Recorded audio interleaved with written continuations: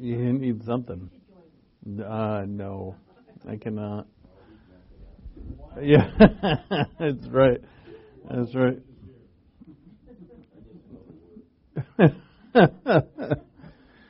Hello, everybody, and turn in your Bibles to Psalm 51. I mean that for you online, because the people here already cheated, and they're already there.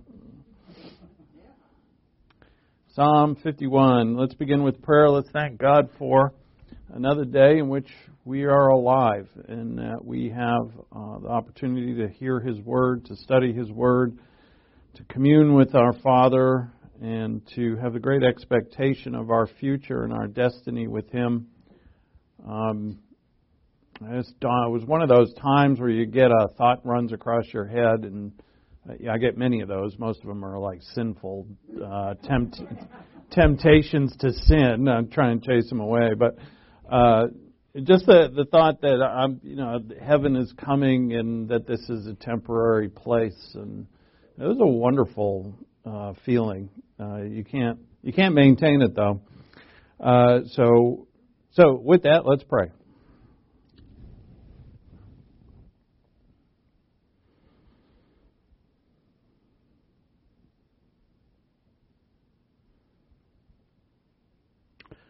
Our Father in heaven, thank you for the privilege of prayer.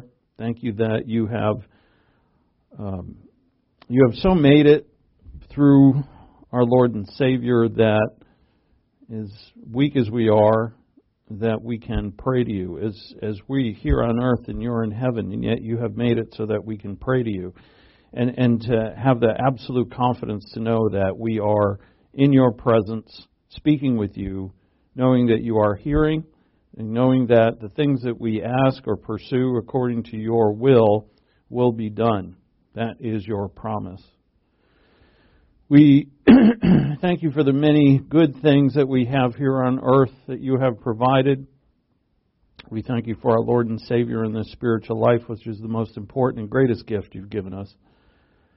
And we know, Father, that while here, absent from you, that we need to be pleasing to you, and that this is only just a taste of what we will see and experience in heaven through our Lord and His sacrifice, His monumental, painful sacrifice for us, that we have life with you.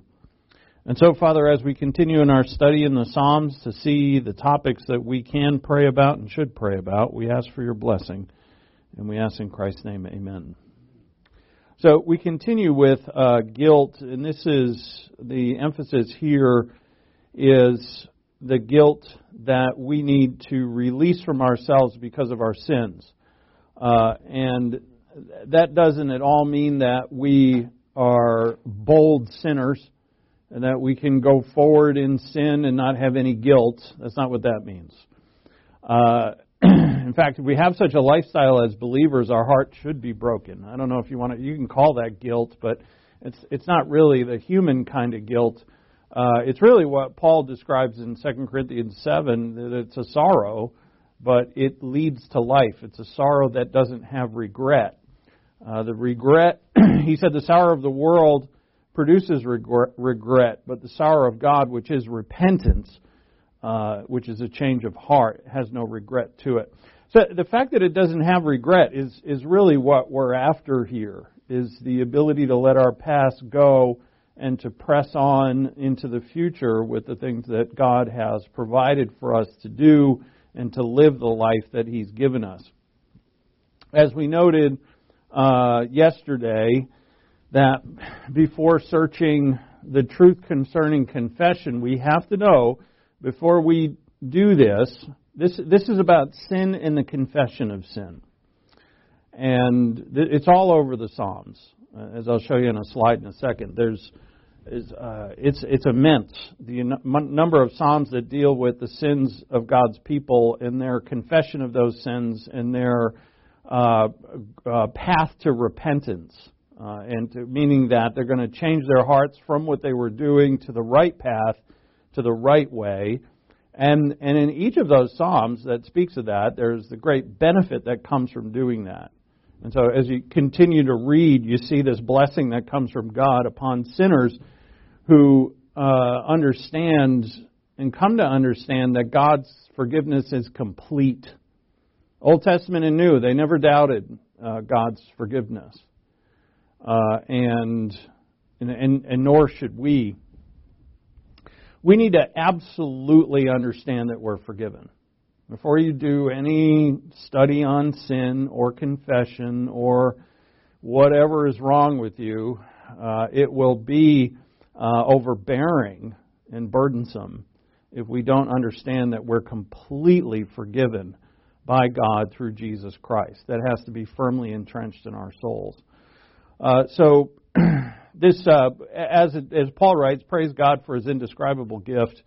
The indescribable gift is Jesus Christ, and through Him we have complete forgiveness. We noted those Ephesians 1:7, Colossians 1:14, Colossians 2:13 through 15, or 13 and 14, speak of our complete forgiveness of all transgression. So it would actually surprise, I would think, a number of people to know that in the Old Testament saints have absolute assurance of their forgiveness. They have to bring an animal sacrifice, and that is just a depiction of their faith in the coming Messiah. But, it's not the sacrifice that provides the forgiveness. And this is clearly delineated as we read through the Bible, that the blood of animals does not atone for sin, but only the sacrifice of Christ does atone for sin. The faithful in Israel would have known that.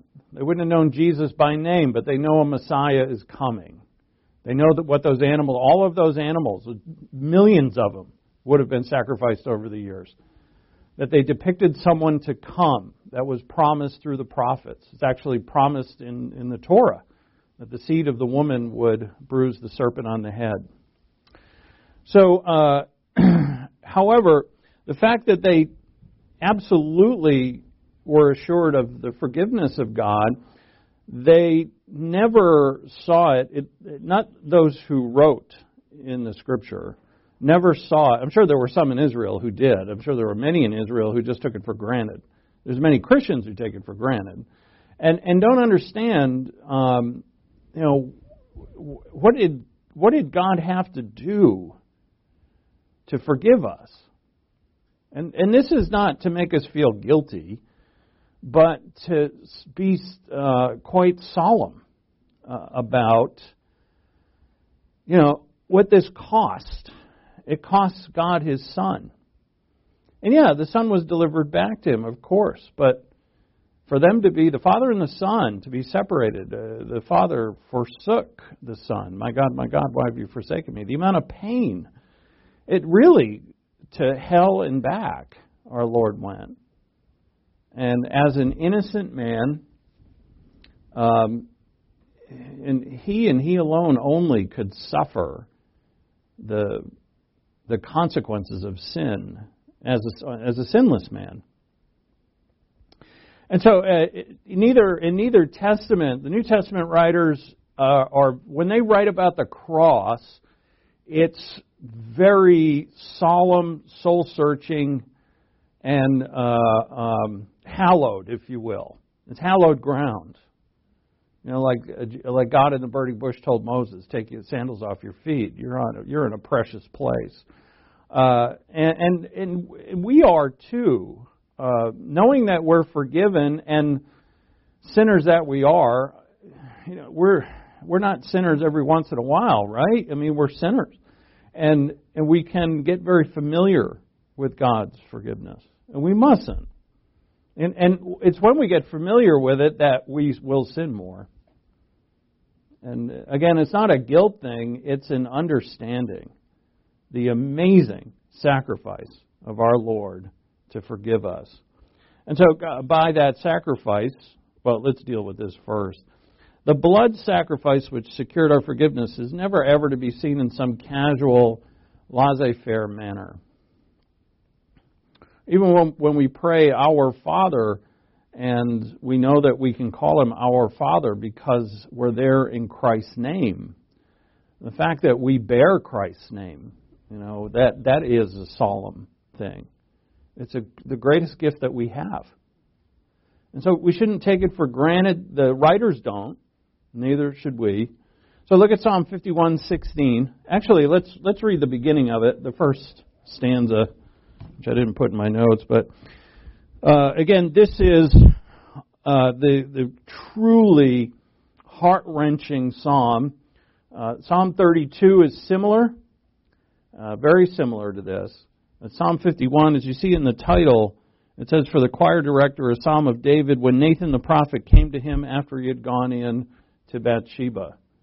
I was reading about, quote-unquote, going in today, and if you grab another more looser translation, like one of the expanded translation I'm come to like the most, at least at this point, is the New Living Translation. It's quite good.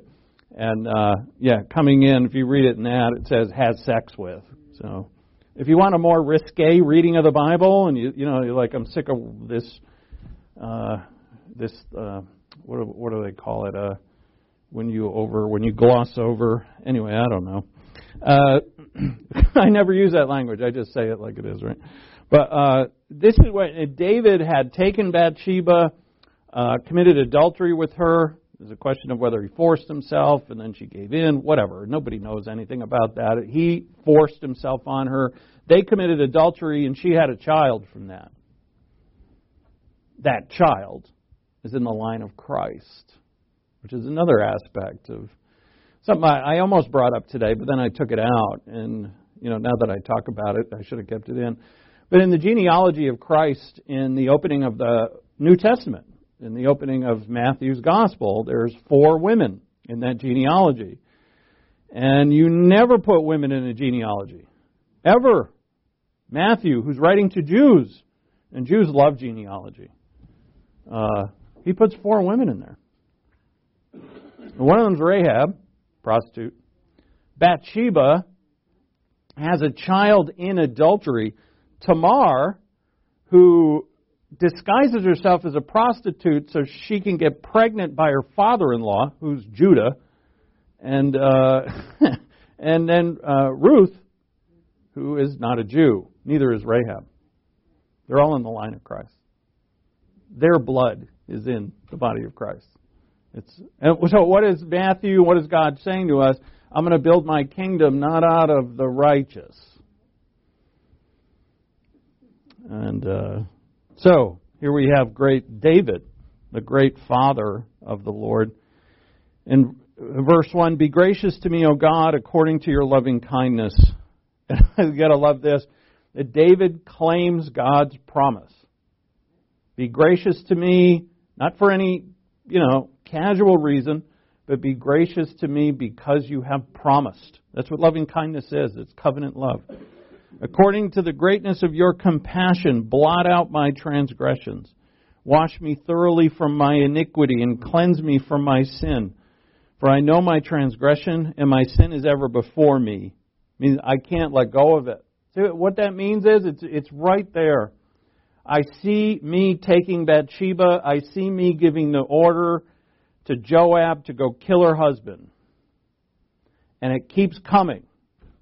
You've experienced this. Well, I have.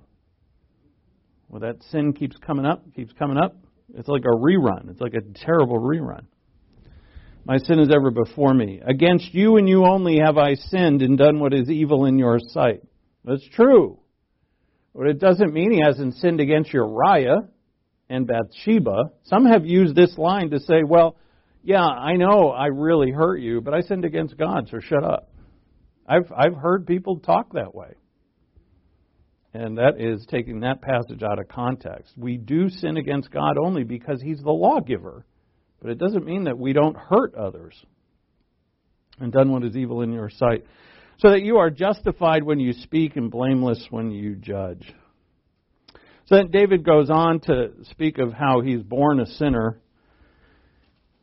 And then in verse 14, to deliver me from my guilt, O God, the God of my salvation. But notice what he says in verse 16, starting in verse 16. So if David, in Psalm 32, we read this yesterday, and maybe we'll get to it again today. David said, I kept silent about my sin. So it meant that David didn't do what he was supposed to do. Now, so as a Jew, under the Mosaic law, and he's in Jerusalem. The tabernacle is there. So he needs to bring an animal to the priest, to the tabernacle, confess the sin, and offer the proper sacrifice, which in this case would have been a burnt offering.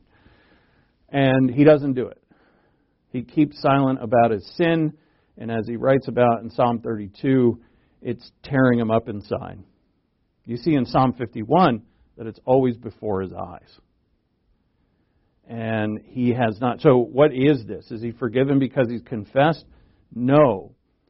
He is restored when he confesses. By confessing, he's going to bring this baggage. This isn't some casual sin where, we call them little white lie you said to somebody, or somebody cut you off on the highway and you told them they were number one, or whatever. These things come and they go, and maybe you forgot all about them. They're still sins. Thankfully, for the grace of God, we don't have to keep track of every one of them. But we should strive not to do any of them. Give the finger to nobody. There's a lesson for you today, a Bible class. Okay.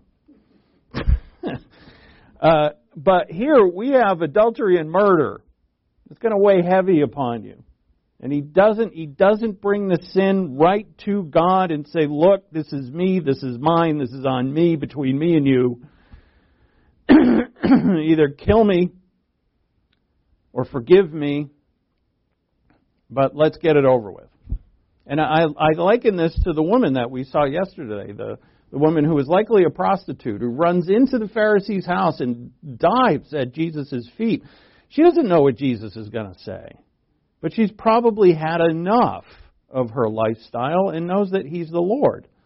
So either judge me and kill me or forgive me and restore me. But let's have it out. And that's what I see, especially this time around. I see the great benefit of confession. Just get it out before God for one very important reason, that you want to walk with Him closer and better. That the things that we keep messing up in and we keep doing, that we want to overcome. So we confess. And Jesus said it in the prayer, right? Forgive us our sins and as we forgive others. And that's every day. So what does David say here in verse 16? So going back to David. If David just said, you know what, I slept with her. That's true. I had him killed. Man, oh man. All right, get a bull. Actually, get 2 bulls because I've got murder and adultery. And I'll bring him to the temple. And then he walks up to the temple and he goes up to the high priest. I think it's Eleazar at the time. And he's like, hey, Eli, what's up? Committed adultery, killed Uriah. I know, right? Here's the bulls. Kill him and let me get back to work. We good? We cool? You could have easily done that. And actually, God accuses Israel of doing that very thing. Not in an Italian accent like I kind of did it, but, but he says, God says to them, it's right in the opening of Isaiah, He says, stop bringing me your animals. Just stop. Because you do not know what you're doing. You're just bringing them. And in fact, in Israel, they'd be like, yeah, I committed a sin. I got to bring a lamb to the priest. No, not that one. That's a good one. Get the blind one that's half dead over there with the flies swarming around it. Get that one. We'll go sacrifice him. God says exactly that's exactly what they were doing. So David knows better. Verse 16, for you do not delight in sacrifice, otherwise I would give it. And what he means there, he's going to bring the sacrifice. What he means there is, we kind of, and I'm leery to do this, but I'm pretty sure what David means here is that I would just give the sacrifice. You do not delight in sacrifice, otherwise I would give it. You are not pleased with burnt offering. The sacrifices of God are a broken spirit, a broken and contrite heart. O God, you will not despise. In other words, this isn't, you better feel guilty for your sins or you're not going to be forgiven. It's, I love the Lord and I broke His law. That's what it is. David is king, has been so blessed by God, and David is a lover of God. This is clear about him. God even professes it of David. He says it all throughout the Old Testament. If it weren't for David, and God loved David. David loved God. David reciprocated God's love. And after he had done what he had done, he just kind of went on with his life hoping it would go away. And he did not honor the Lord. We must honor Him. And I know you and I both know exactly what that means. Let's take a deep breath. Praise God for His grace. Because if you live that long, you could be 100 years old. And if you, please no, I just heard, please no. Right here in this basement, 100 years old. Same seat, Suzanne. Still got Roger over there. He's up there. Oh, man. But what I mean is, our age doesn't matter. We can turn this ship around. Because here's what God's going to do for us. He's forgiven us. So why is He telling us to confess? Because He wants to restore us. He does not want us walking through life burdened by guilt. But He also doesn't want us sinning joyfully and boldly, not burdened by guilt. He wants us to leave. He wants us to struggle through this life falling, and getting up and getting up and getting up. As it says in Proverbs, a righteous man falls 7 times in a day, but picks himself back up. He picks himself up, and God wants you and I to find our groove here in the spiritual life, which is not to be mastered by our flesh. And so confession isn't going to give you mastery over your flesh, because we can confess and confess and confess. I know this for a fact because I confessed sin for decades while I heartily gave into it. Actually, I was talking to somebody about this earlier, and he said, yeah, while I was in the midst of sin, I was confessing it. While I was in the process. And I'm like, God, this is a sin, right? And that's not what confession was designed for. Yeah, that's like you going to the temple to the high priest with, your harlot or something. I'm trying to think of something overt,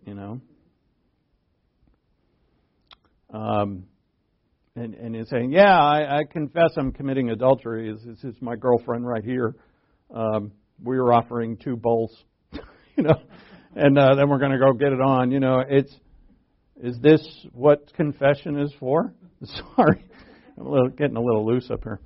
So, hey, he said, I didn't say get it on. He said gone in. That's what the Bible says. God, and I can't say that. So, the particular attitude, our attitude about sin, is it necessary for forgiveness? No. So 1 John 2:2. I put these on the board because we're going to stay in Psalms. I am writing to you, little children, because your sins are forgiven for His name's sake. 1 John 2:12. He says in verse 2, if we sin, we have an advocate with the Father, as Jesus Christ the righteous. If we sin. But in verse 2:1, in 1 John 2:1, he said, I write these things to you so that you will not sin. And right before that is 1 John 1:9, if we sin, if we confess our sins, He is faithful and just to forgive. So your sins are forgiven. Now, the overly simplistic say, well, shoot, that's awesome. So I can, let grace increase as I sin all the more. And Paul writes about that in Romans 6. But, why confess? Never mind, I'm not going to confess anything. There's a whole camp of people out there who don't think they have to confess it. And I'm not saying you have to, because you don't have to. There's not I should say, in the New Testament, there is no command to confess sins. It's not there. Confessing sin is found in one verse, 1 John 1:9. But it's there, and it's also in the Lord's Prayer. Forgive us our sins. He doesn't say confess your sins. It's not a command. It's but forgive us our sins. And it means that there we're keeping ourselves in the understanding of the fact that we are sinners and we're seeking to overcome so that we can walk with our holy God in life and therefore experience life to the maximum, this life that He's given us. And so you've got this, and then this was in today's reading, which I was happy to read because of this subject, in the Bible reading today, in 2 Corinthians 12:21, Paul says, I may mourn over many of those who have sinned in the past and not repented of the impurity, immorality, and sensuality that they have practiced. Right? They have practiced. And of course, he's writing to the Corinthians saying that I have, what I want for you is to change your ways. And why? The reason he gives them? Because you're the holy temple of God. Paul always argues for our behavior, conduct, based upon what Christ has done for us and what we experience on the day of salvation. So Paul looks to the past. Very often, Peter more often looks to the future. Peter will say, behave in such a way because you're going to be in heaven. Behave in such a way because this flesh is going to die. Behave in such a way because this whole world is going to be burned to the ground.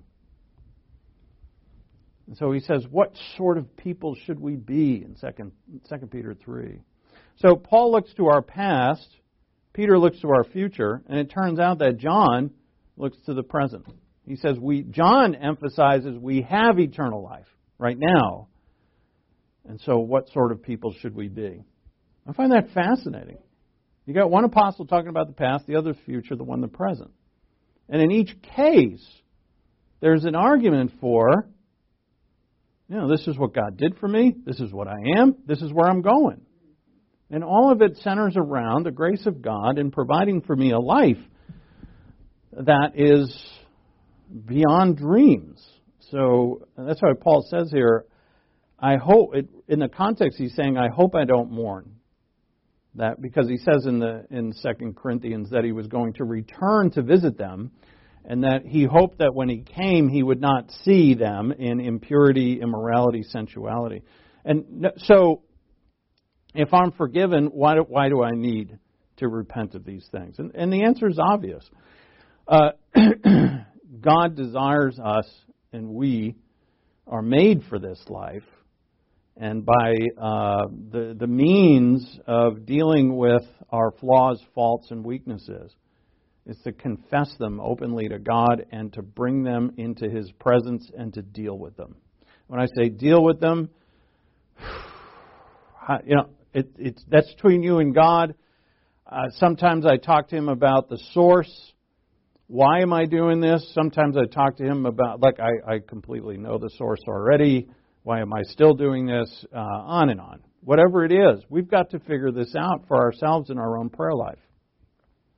Because I am loving this, that we're not given instructions step by step on how to get from unclean mind to clean mind.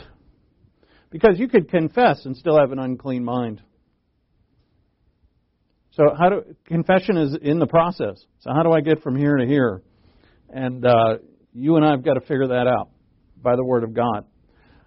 And so the Bible, where do you find procedures on to get from unclean to clean, right? And the procedure is generally a ritual. Where do you see that? You see it in religions, pagan religions. You say, actually, even the Jewish religion, but David pointed out to us that if you went through the cleansing ritual and you went through the animal sacrifice, and you thought, well, I'm covered, but you did not care about the law of God. You did not obey the first commandment, to love the Lord your God with all your heart. And David said, as he just said for us in Psalm 51, all right, a broken and contrite heart you will not despise. So how do we figure it out? Well, the reason why we have to figure it out is that the Bible is about real life. And real life is, it's complex. In a way, you go again, because really, the precepts of truth are simple. But coming to understand them in the reality of my own life, it means, the reason why it's complex is not because it's something like rocket science to figure it out. It's just that there's so many variables. Real life is not overly simplistic. People are not overly simplistic. And so the Bible is about real life. Simplistic pagan religions have rituals. You do this, you pour this on you, you say these words, and you're out. When I grew up Catholic Church, it was ritual. I think I went to confession like once. My first confession, you had to do that. And then later on, I think I did it once. And to sit there in that box and tell that priest what you did. And basically, I never told him what I did. I just made something up. And even then, the guilt, oh my God. But what does the priest do? He tells you how many Hail Marys and how many Our Fathers to say. And you feel down and low. You're there in the church, sinner. You got statues all around you staring at you like, what a loser. And you say these prayers and you're out. Done. It's simple. But, so look at Psalm 4. This was also in today's Bible reading. This, we already spoke about this, but I'll say it again when we wrap up prayer. There's going to be times in prayer where you are somewhat sure that God has started to speak with you. This happened to me today when I read Psalm 4. And when that happens, stop. Stop talking and listen, because it doesn't happen all the time. When you feel that God is speaking to you, stop and listen. And so look at 4:4. Tremble and do not sin. This is one of the psalms that recognizes sin. It's a short little psalm. Tremble and do not sin. Meditate in your heart upon your bed and be still. Meditate. It's the same word that's used in Psalm 1, to meditate on the law of the Lord day and night. Why do we got to meditate? Because what God wants us to do is to truly understand something that is real. It's about real life. It's about real God's life and our real life, day-to-day real life. Dealing with real people and real situations. And a lot of, especially where we are in the West and wealthy enough, all of us, that we don't have to worry about where our food's going to come from and are we going to get attacked by the vandals or whoever, So our life, the problems that we face are all not all, most of which are somewhat like details of life, minutia stuff. But they can certainly take our joy away. Absolutely. So meditate. Meditate means that these things must be pondered. And hence the Salah in the Psalms. Salah means stop and consider. So here are the repentant Psalms. And we're only going to deal with a few of these. Psalm 6, 32, 38, 51, 102, 130, 143. Those are not the only ones either. But that's a great sampling. If you had these, I would suggest, what I suggest, and I hope you don't leave this, when we leave this subject, to leave it behind, to read the Psalms and to get into the habit of doing so. Again, they're very short, most of them. When you get to Psalm 119, take a few days. Just take it in chunks. But the Psalm 6, 32, 38, 51, 102, When you're dealing with your failures, to pull one of these out and read them and pray about them, it makes all the difference in the world. You're not searching for the right words. You don't need them. They're right there. You can put these ideas in your own words as long as you know the truth of them. All right, 632, 38, 51, 102, 130, 143. Then you have Psalms recognizing sin. Psalm 4, 14, 15, 25, 31, 39, 40, and 41. Amongst a few others. And why so much singing or praying about sin? Well, sin is a problem with the human race. And God wants us, therefore, to deal with it. So let's look at Psalm 6.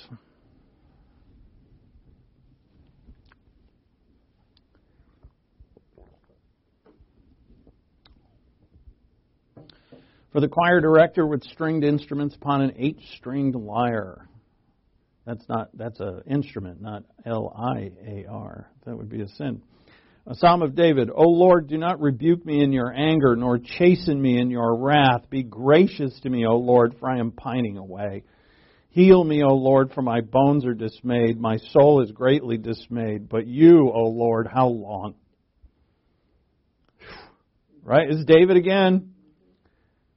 Torn up by his decisions.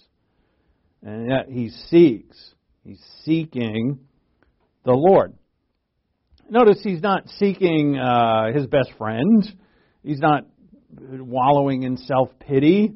Even though he's in the wrong, where is he going? This is before the cross. Yet still David knows that the only place I can go to find restoration is the Lord. Now, you find here in this, how many times have I read, well, I've been going through the Psalms these last couple of weeks, this phrase, how long? So I decided to look it up. It's very easy to do with a computer. How long? Psalm 4, Psalm 6, Psalm 13, 35, 62, 74, 79, 80, 82, 89, 90, 94. How long? That long. And so it's, and in every case, I briefly read the lines that they were in. It is a person saying to the Lord, how long? How long till you deliver? How long till this burden is gone? How long till this pain is gone? How long, how long, how long? And this could be, I'm not going to cover this. I actually found in another book that I was looking at for another reason that there was a section on the Psalms in this book. Anyway, it doesn't matter. But there's a section in there about topics in the Psalms. And I just skimmed them and I'm like, wow, I didn't even touch any of those in this study. So I'll give you a summary of them at the end of this and we'll move on. Our purpose in this study is not to actually read all the Psalms through. I'm asking you to do that. I mean, I could stand up here and read through them all. That's not what they're for. They're for us to read again and again and again throughout our lives. But look at what I saw in that other book, too, was a whole bunch of other topics that I didn't even touch upon, which makes the number of topics that are addressed in the Psalms that are all dealing with real saints who are dealing with God in real time are probably like 15 to 20 different things that are that are very important to us, like dealing with guilt, like understanding our Lord, understanding our Messiah, having hope and confidence in God, the things that are of extreme importance for us, understanding God in His program. So go to Psalm 32 now.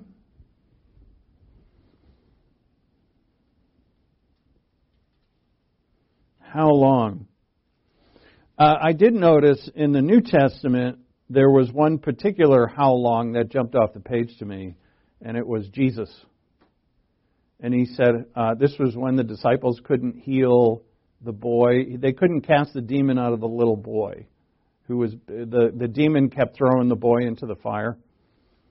And the father brought the little boy to the disciples and said, can you cast this demon out? And they couldn't do it. And Jesus said, how long will I be with you? How long do I have to put up with you? I thought, wow. And it makes you think, the Son of God, his only experience has been divine in heaven without having to deal with us on a one-on-one, face-to-face basis. He becomes a man, which makes him temptable, which makes him burdensome, and all that he had to endure, and he has to endure it with us. And while he's enduring it with us for a few years, he's God for all eternity, so that's a piece of cake. But being with you as a man, it's like eternity on earth. How long? That's how tough we are. We're hard to be with. And so our chief virtue is divine love, is it not? We're hard to be with. Even the people we love the most, at times they become burdensome. That's how ridiculous we are. So the repentant Psalms lead us to the confession of guilt and direct our complete confidence to the forgiving grace of God. Let's quickly do Psalm 32 and then get to the gospel. Psalm 32:1, Psalm of David, a maskil. We read the first two stanzas yesterday. How blessed is he whose transgression is forgiven, whose sin is covered. How blessed is the man to whom the Lord does not impute iniquity, and in whose spirit there's no deceit. No deceit means I'm not hiding it from God. Notice in the first stanza, the person speaking is a transgressor. So he's not sinless. So when it says no deceit, it doesn't mean sinless. It means that I am honest and open with God. When I kept silent about my sin, my body wasted away through my groaning all day long. For day and night your hand was heavy upon me. My vitality drained away as with the fever heat of summer. Selah. Have you done something that made you feel that low? I have. I acknowledge my sin to you, and my iniquity I did not hide. And I will confess my transgression to the Lord. Notice his confidence, and you forgave the guilt of my sin. Selah. He has no doubt that he's forgiven. Therefore, in verse 6, let everyone who is godly pray to you in a time when you may be found. Surely in a flood of great waters they will not reach him. You are my hiding place. You preserve me from trouble. You surround me with songs of deliverance. Selah. The invisible God is my hiding place. Why? Well, I'm no longer silent about my sin. All right? I'm open. I brought it to him. And what is this? What this really is not a judicial thing, because the judicial thing happens between the Son and the Father at Calvary. I am not a part of that. Judicially, Christ paid for the sins of the whole world. That's why we're justified. Not my confession of sin does not justify me. That's blasphemy. He has justified me. This confession of sin is my experience of God's forgiveness. It's total. I'm going boldly to God's holy throne and bringing my unholy stupidity and saying, this is all on me. I have done this. I'm not blaming anybody. I'm not giving any reasons. I'm not hiding it. I'm not making excuses. It's on me. It's mine. And what do you experience in that moment? Complete forgiveness. This washes you, cleanses you. Now, it's judicially you're cleansed forever. But my heart is no longer bogged down by guilt, regret, that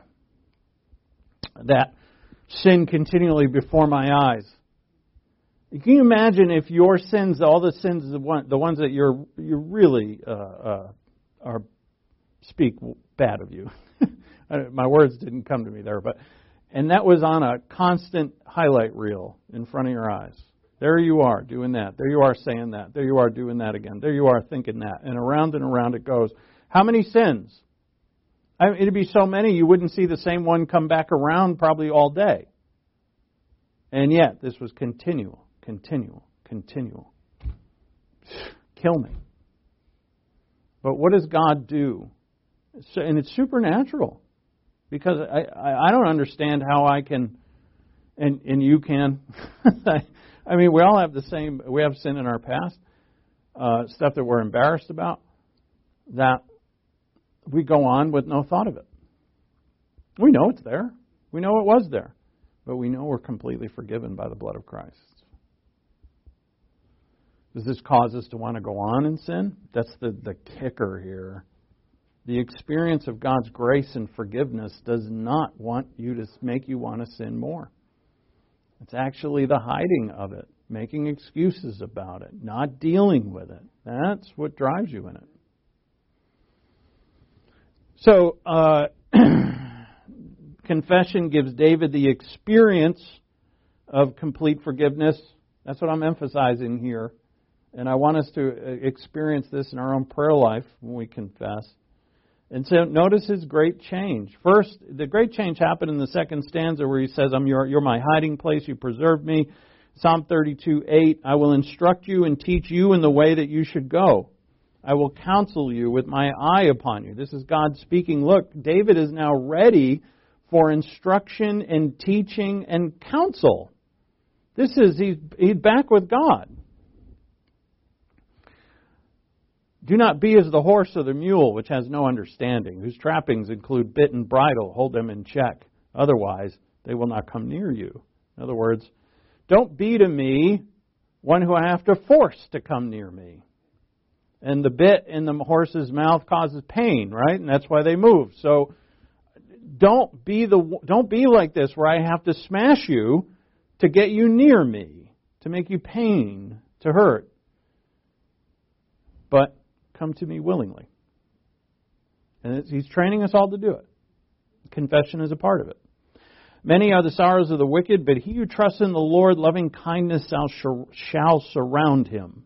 Be glad in the Lord, and rejoice, you righteous ones, and shout for joy, all you who are upright in heart. We went for the one who was silent about his sin at the beginning of the psalm, to the one who's shouting for joy, who is upright at the end of the psalm. And it's the same sinner. And in the middle, he honestly confessed. Got it in the open, in God's light, dealt with it. All right, Luke chapter 8. Just enough time, I think. So here's our principle. Except now with this lady that we're going to see in Psalm 8, in Luke 8. In Luke 7, we saw the woman who was a sinner. And the Lord didn't say to her, I'm going to die for your sins anyway, just get out of here. You're forgiven, go. No. He says to her, you're forgiven, go in peace. He speaks with her. Remember, as he's talking to Simon, he's looking right at her. He says, Simon, you see this woman? That's the first time that it ever became so real to me that he says to Simon while he's looking at her, do you see this woman? He's seeing the woman. And that is subtly makes the point so much more wonderful. Is that he's looking right at us, right through us. And by him, we can be cleansed and overcome. Confession to the Father is needful and cleansing because we experience his forgiveness. If we know doctrinally that we're forgiven, but certain sinful areas continue to reign over us and put us at their mercy, and we know that weakness is under the surface, like under a quarter-inch of topsoil, and it will rear up its head, and I know at any time I'm going to be a slave to it. Does that give you a confident walk with God? It's not as confident as it should be. All right? That needs to be overcome. It needs to be buried deep, and gone. But it doesn't mean we're going to be sinless, of course. We may understand that we're forgiven, and maybe we did overcome our weaknesses, but the people in our lives don't know it. What they know of you is your past. And that's how they see you. No matter what you say to them, they're not going to change their perspective of you. Do we know what it's like to have a deformity? Call it sinful. If it is sinful, it could be physical. There was an article about a man who was, he's a soldier who survived an incredible burn all over his body. He's burned all over his body. I forget where he was deployed, but his face has been surgically repaired, and it looks grotesque. Like it'd make little kids run for the hills. And yet he has to live with that. Yet he's a hero. And any one of us would see him and say like, oh, I can't look at it. Can you see past that and see the soul within the man who is the real man? He didn't burn himself. It's not his fault. What about us? Imagine you had a physical deformity that made others want to move to the other side of the street. Or if they saw you at the grocery store, they'd take a different aisle. How many people do we do that to? I wonder. What if the deformity was internal? Meaning that it was cured or it was healed, that the transformation wasn't seen overtly. In other words, I've made strides. I've overcome. I'm starting to overcome. I'm not sinless, but I'm not the person I was before. So here's my point in this, which we get from this woman. Where does our dignity come from? So often we want to prove to people, look, I'm a better person than I used to be. Or, I don't do that anymore, or whatever. And we're looking for them to approve of us. And that's we're going to get our dignity from others who say, you're good. They approve. And people are fickle, and we know it. Where does our dignity come from? Look at Luke 8:43. And a woman who had a hemorrhage for 12 years and could not be healed by anyone, which means that she sought healing. A woman who had a hemorrhage for 12 years and could not be healed by anyone came up behind him and touched the fringe of his cloak, and immediately her hemorrhage stopped. And Jesus said, "Who is the one who touched me?" And while they were all denying it, wasn't me, Peter said, "Master, the people are crowding and pressing in on you." In other words, they're all touching you. Lord, how could we tell? And Jesus said, "No, someone did touch me, for I was aware that power had gone out of me." So this would mean to us, and we have to be careful about going too far with conjecture, but the other people who were touching them were not getting healed of anything. Maybe they weren't sick, or maybe, unlike this woman, they didn't have faith. What we may not understand about this woman is that she was seen by all in Israel as an unclean outcast. That's why I said, what about us or others? If it's not about you that's been an outcast, who do you see in your life as an outcast? Don't we all have little pet peeve, self-righteous areas where if someone steps in that area, to be grace, and I'm not talking about just being gracious, because we have this idea that love is impersonal, meaning that, well, as long as I just don't judge them, I'm fine. But aren't you supposed to serve and encourage? And that applies to this, because the people, just like Christ encourages this woman, he encouraged the woman who ran into the Pharisee's house. In other words, he said to these women, "You're healed and you're saved, but I want you to know that you are. I want you to know that as I look at you and I talk to you, that I, the Lord, am okay with you. I approve of you." And he's giving them dignity. And by such, he's encouraging them. We find it easy to encourage people that are in areas that, we don't really care about. There's certain areas where I see people sin and it Bother me at all. And for the reason being is because those are my areas. I'm like, oh yeah, I understand that. Doesn't bother me a lick. But there are other areas that where I have these little, they're kind of like peeves, little pet areas. Someone starts walking around in those areas, ugh. No compassion from me, buddy. Straighten up, fly right. No compassion. No, it's never mind encouragement. We're actually to encourage. Encourage meaning a kind word. Encourage meaning to pray and say, how can I help them? And actually tell them, I'm on your side. I want to help you. It's how encouragement is done. This woman is going to get encouraged. She has been for 12 years an outcast from Israel because she is unclean, according to the Mosaic Law. She has this hemorrhage is bleeding, and this bleeding makes her unclean. She was likely an outcast of the community, neighbors, and probably even her own family. No one wanted anything to do with her. So she hides herself in the crowd, covers her head likely with her shawl, sneaks up behind Jesus, reaches a timid arm through this forest of people, and barely touches his cloak, and she feels it immediately. She's healed. But even so, she's healed, and she's like, I don't know, call her Mary. That's half the people in the Bible, right? Hey, Mary, you. No, I'm clean now. Yeah, right. Prove it. How's she going to prove it? I'm clean. She's not going to get her dignity, her self-worth from people. And this brings us to the aspect of sin and shame that we will likely miss in our study of confession of sin and sin, is because we miss it, and I do too. I had to be reminded of this by my study, that in this subject our eyes go immediately inward.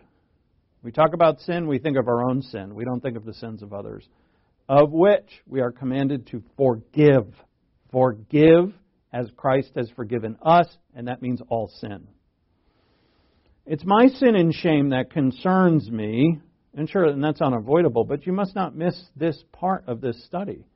The sin and shame of others should concern me. How can I encourage them? How can I help them? How can I help them on their way? We're supposed to do it.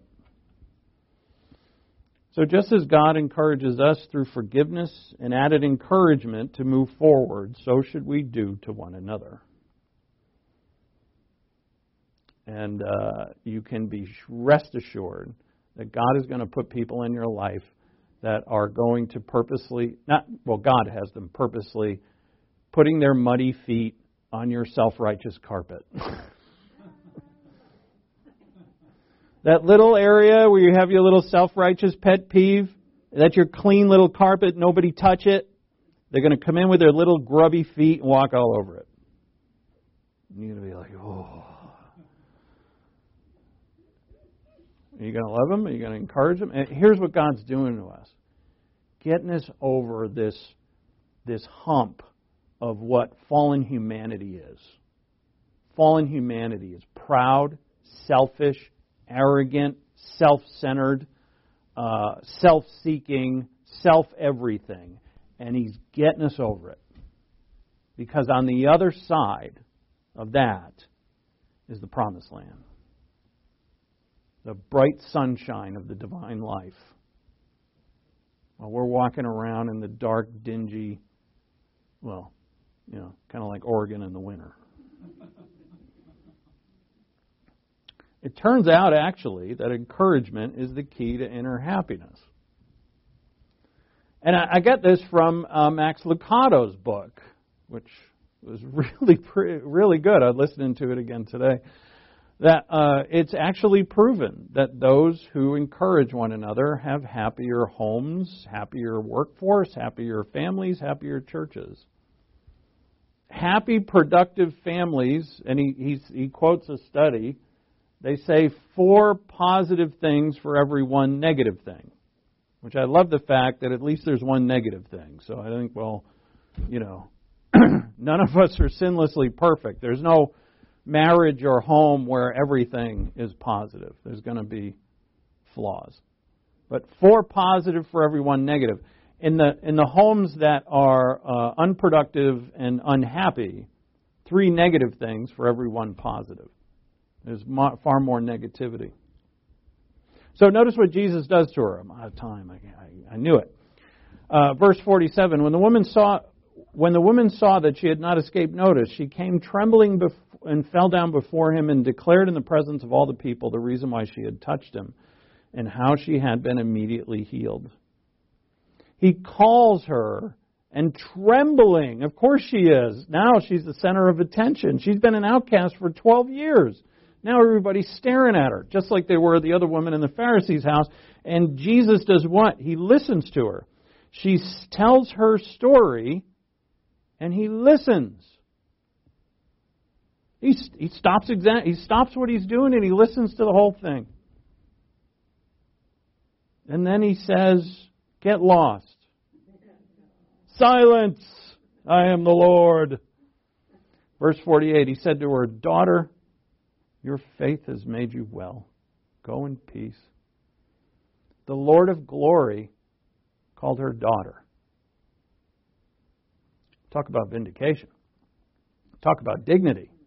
And if anybody else says to her, look, he calls us his children too, right? If someone says to us, no, you're this, no, you're that, you can call me that, but my Lord calls me son. This is the only time in the Gospels that Jesus calls somebody daughter to her. Daughter, your faith has made you well. Go in peace. In Mark's Gospel, daughter, your faith has made you well. Go in peace and be healed of your affliction. And I think that healed of your affliction probably means more than the hemorrhaging. Healed in your soul. The Lord has forgiven us all of our sins. He encourages us to know and experience forgiveness in time so that our hearts will always be restored. That we'll always have dignity because of Him. If you have dignity because of yourself, that's just self-centered pride. Dignity because of Him, because of what He calls us. And this will give us, by the confession of our sins, for bringing them to Him. And both the woman, the prostitute woman, and this woman, they kind of came to Him to get healed. We're doing the same thing. We're coming to Him with confession. Our sin's already forgiven. So we're coming to Him for overcoming, release of guilt, finding the reason so that we don't do it again. Finding the power to be spiritual on a day-by-day basis. And this encouragement that God gives us is the momentum. We get momentum from this. That we're forgiven, and it is His desire that we go in peace. All right, let's pray.